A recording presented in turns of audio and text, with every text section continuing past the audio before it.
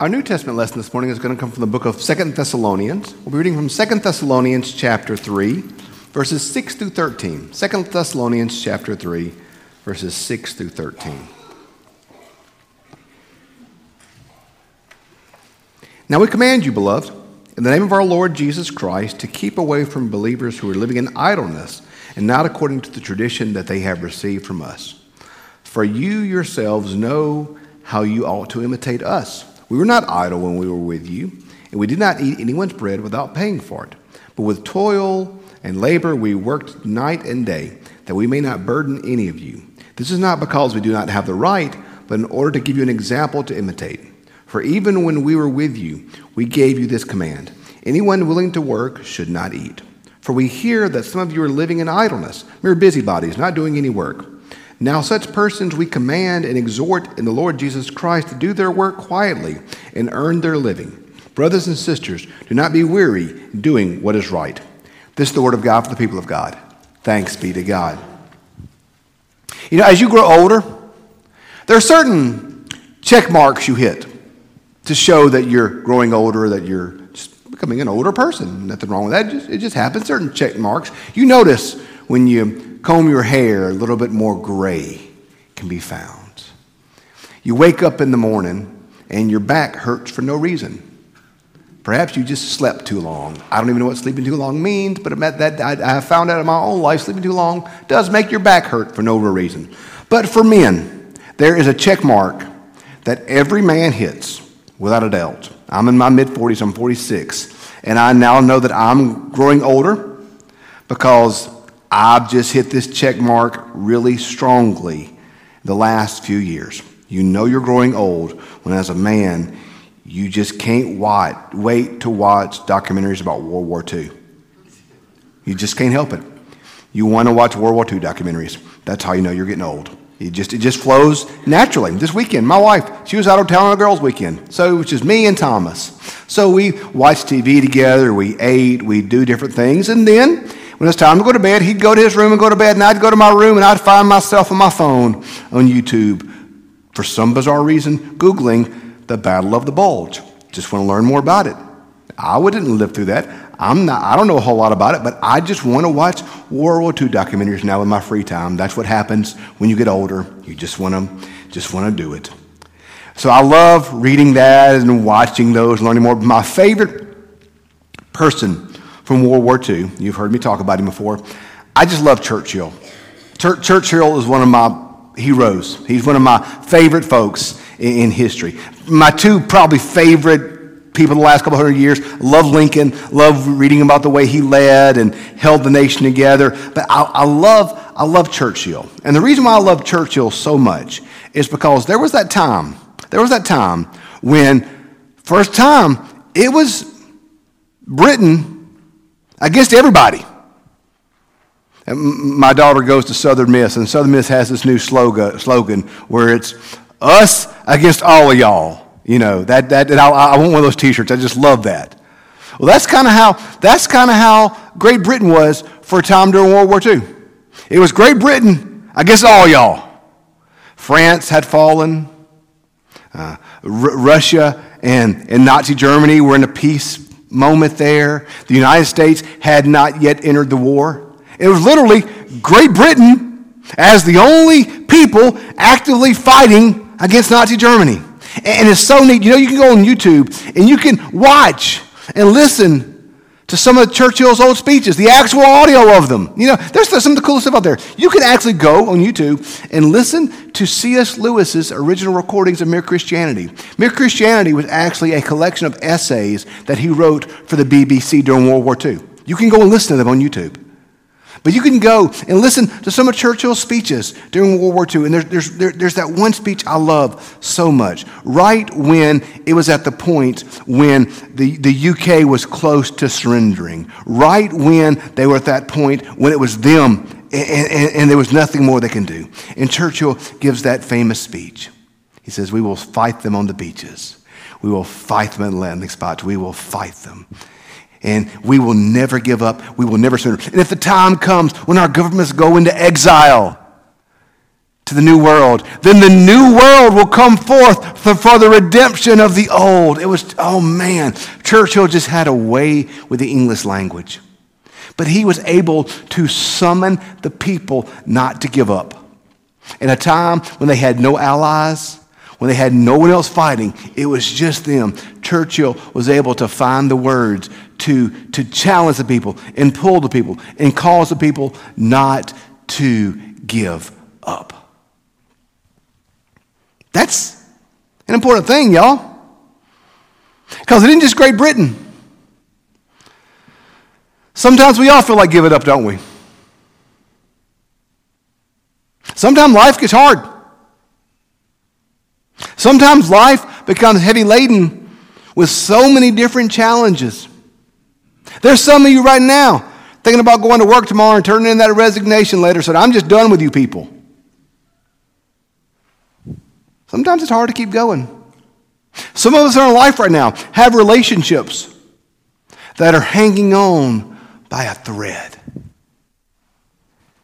It's tempting. Very tempting to give up.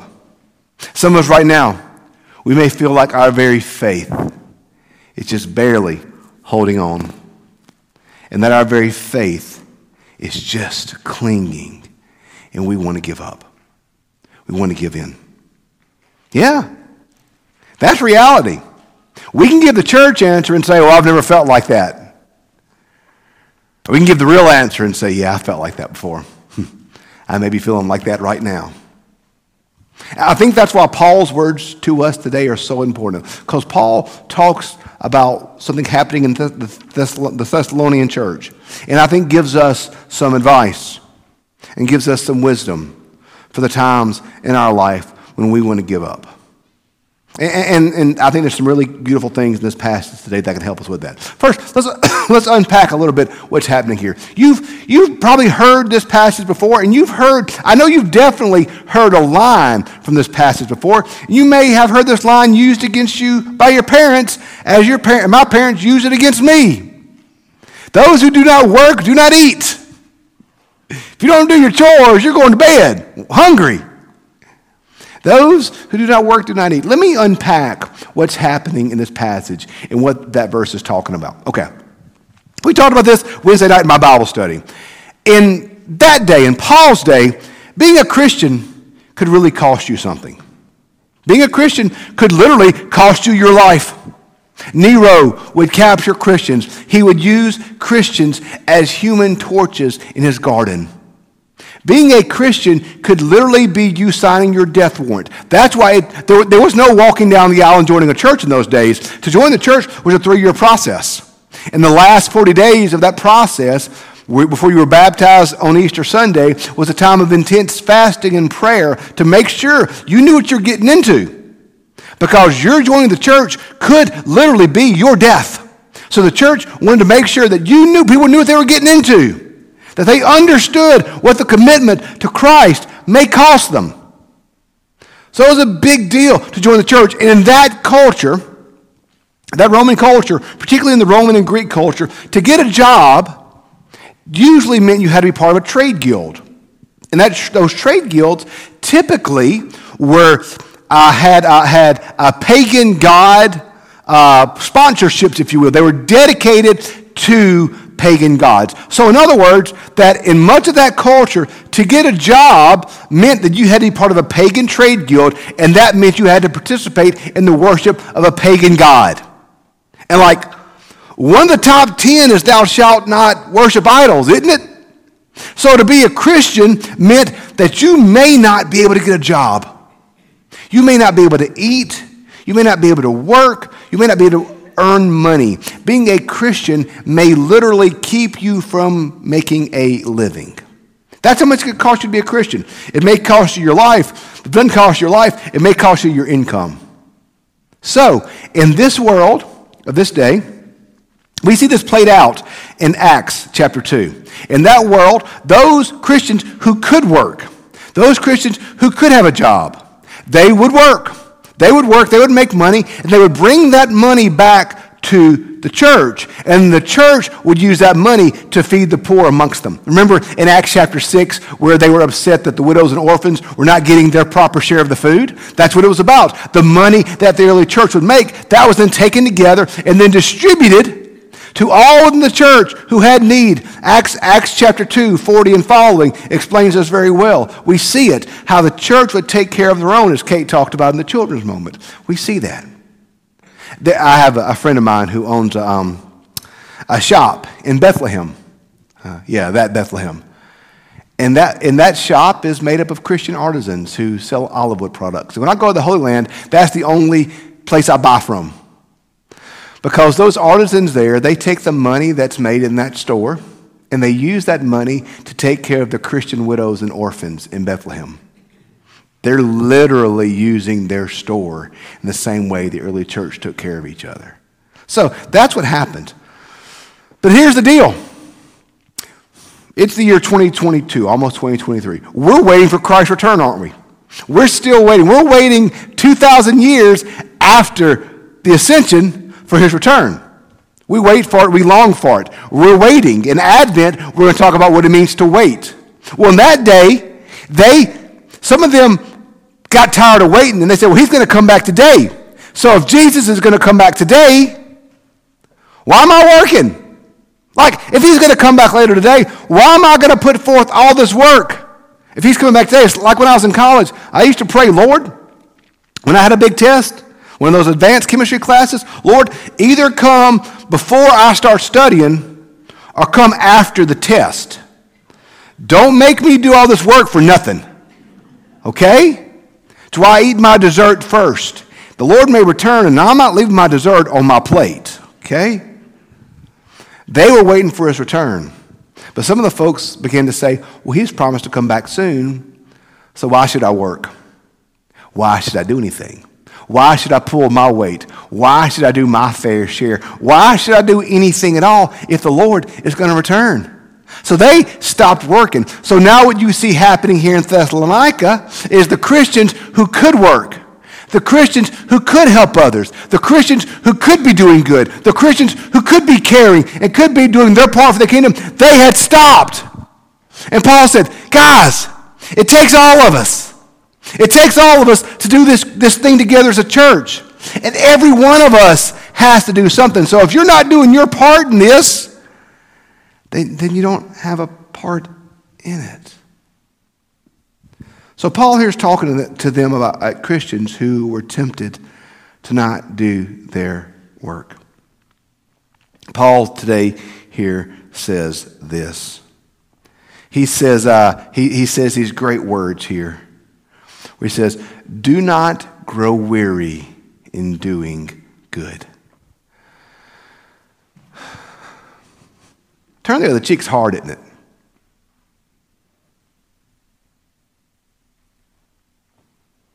Loving your enemies is hard, isn't it? I don't want to do it. And sometimes it's easier not to, isn't it? It is, isn't it? Let's be honest. It's easier to hate your enemies than to love them. It's easier to not turn your cheek. This doing the right thing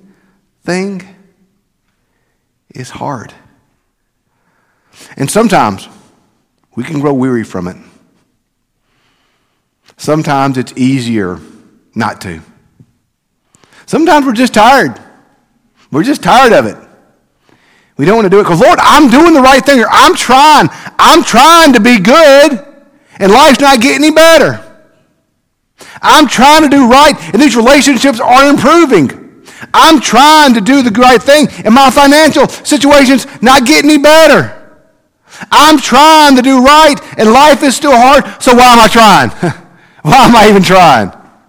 If I'm doing everything right, or trying to at least, it's not getting better, then why am I doing this again? Why am I even trying if it's not going to make a difference? Why am I even trying if it's not going to do any good? Just give up. I think that's why a lot of people give up on faith. Because they try the faith thing, and life's still hard. They try the faith thing and things don't change sometimes. They try the faith thing and work is still hard and family is still hard and life is still hard and folks are still sick and there's still all these things. So why even try? So Paul says don't grow weary in doing good, but that's hard to do, y'all. That's hard to do. But Paul tells us a key here. And Paul tells us how we do that very thing. He says in verse 12. Now such persons we command and exhort in the Lord Jesus Christ to do their work quietly and to earn their living. How do we not grow tired? How do we not grow weary? We remember we do it in the name of the Lord Jesus Christ. We remember why we do it. And we remember how we do it. We remember what our motivation is.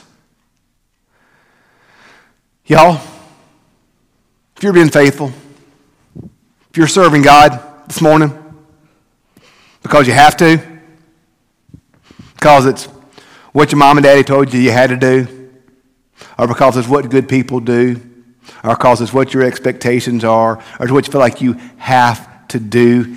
If your motivation this morning is simply obligation, in time you'll grow weary. In time you'll quit. You will. If you're only serving because you have to, if you're only serving because of what folks think about you, or if you're only serving because you feel like it's the expectations others have, then in time you will grow weary. If your motivation this morning is obligation and have to, then we're going to be right where the Thessalonians are, and we are going to be weary for doing good.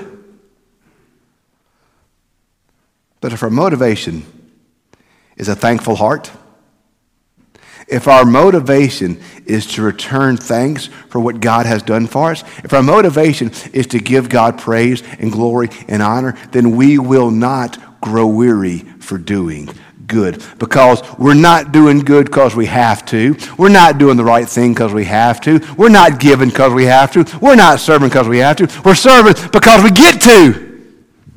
We serve out of a thankful heart and out of a response to God's goodness. Our service is not an obligation that we have to give. Our service is a gift that we get to give. I think it's something Bishop Swanson said one time that stuck with me. There's two kinds of preachers. Those who have to preach on Sunday and those who get to preach on Sunday. And y'all, I get to preach on Sunday. I joke, y'all don't pay me for this. Y'all pay me for charge conference. This is free. I like this part of the job. This part's fun. Why do we serve? Do we serve because we have to? Or do we serve because we get to? Do we give because we have to? Or do we give because we get to? Are you going to go buy a bunch of stuffing for Madcap because you have to and Andy's going to talk bad about you if you don't? Or do you look around your cupboard and see more than enough to eat? And think about all those folk in Madison who don't have enough to eat. And you say, thank God for your blessings. And you get to. Do you teach children's church, Sunday school, or VBS because you have to and the preacher won't stop fussing about it? Or do you teach it because you get the honor of teaching these little ones how much Jesus loves them? Do not grow weary in doing good. And the way we do not grow weary in doing good is to be thankful. Is to be thankful for what God has given us. And we realize just how much God has given us. We do not live our life as an obligation that we have to give to God, but we live our life as an act of worship that we get to give to God. Today, May we realize just how much our God has given us. And may we respond not out of obligation, but may we respond out of thanksgiving for all that God has done for us. Let's pray.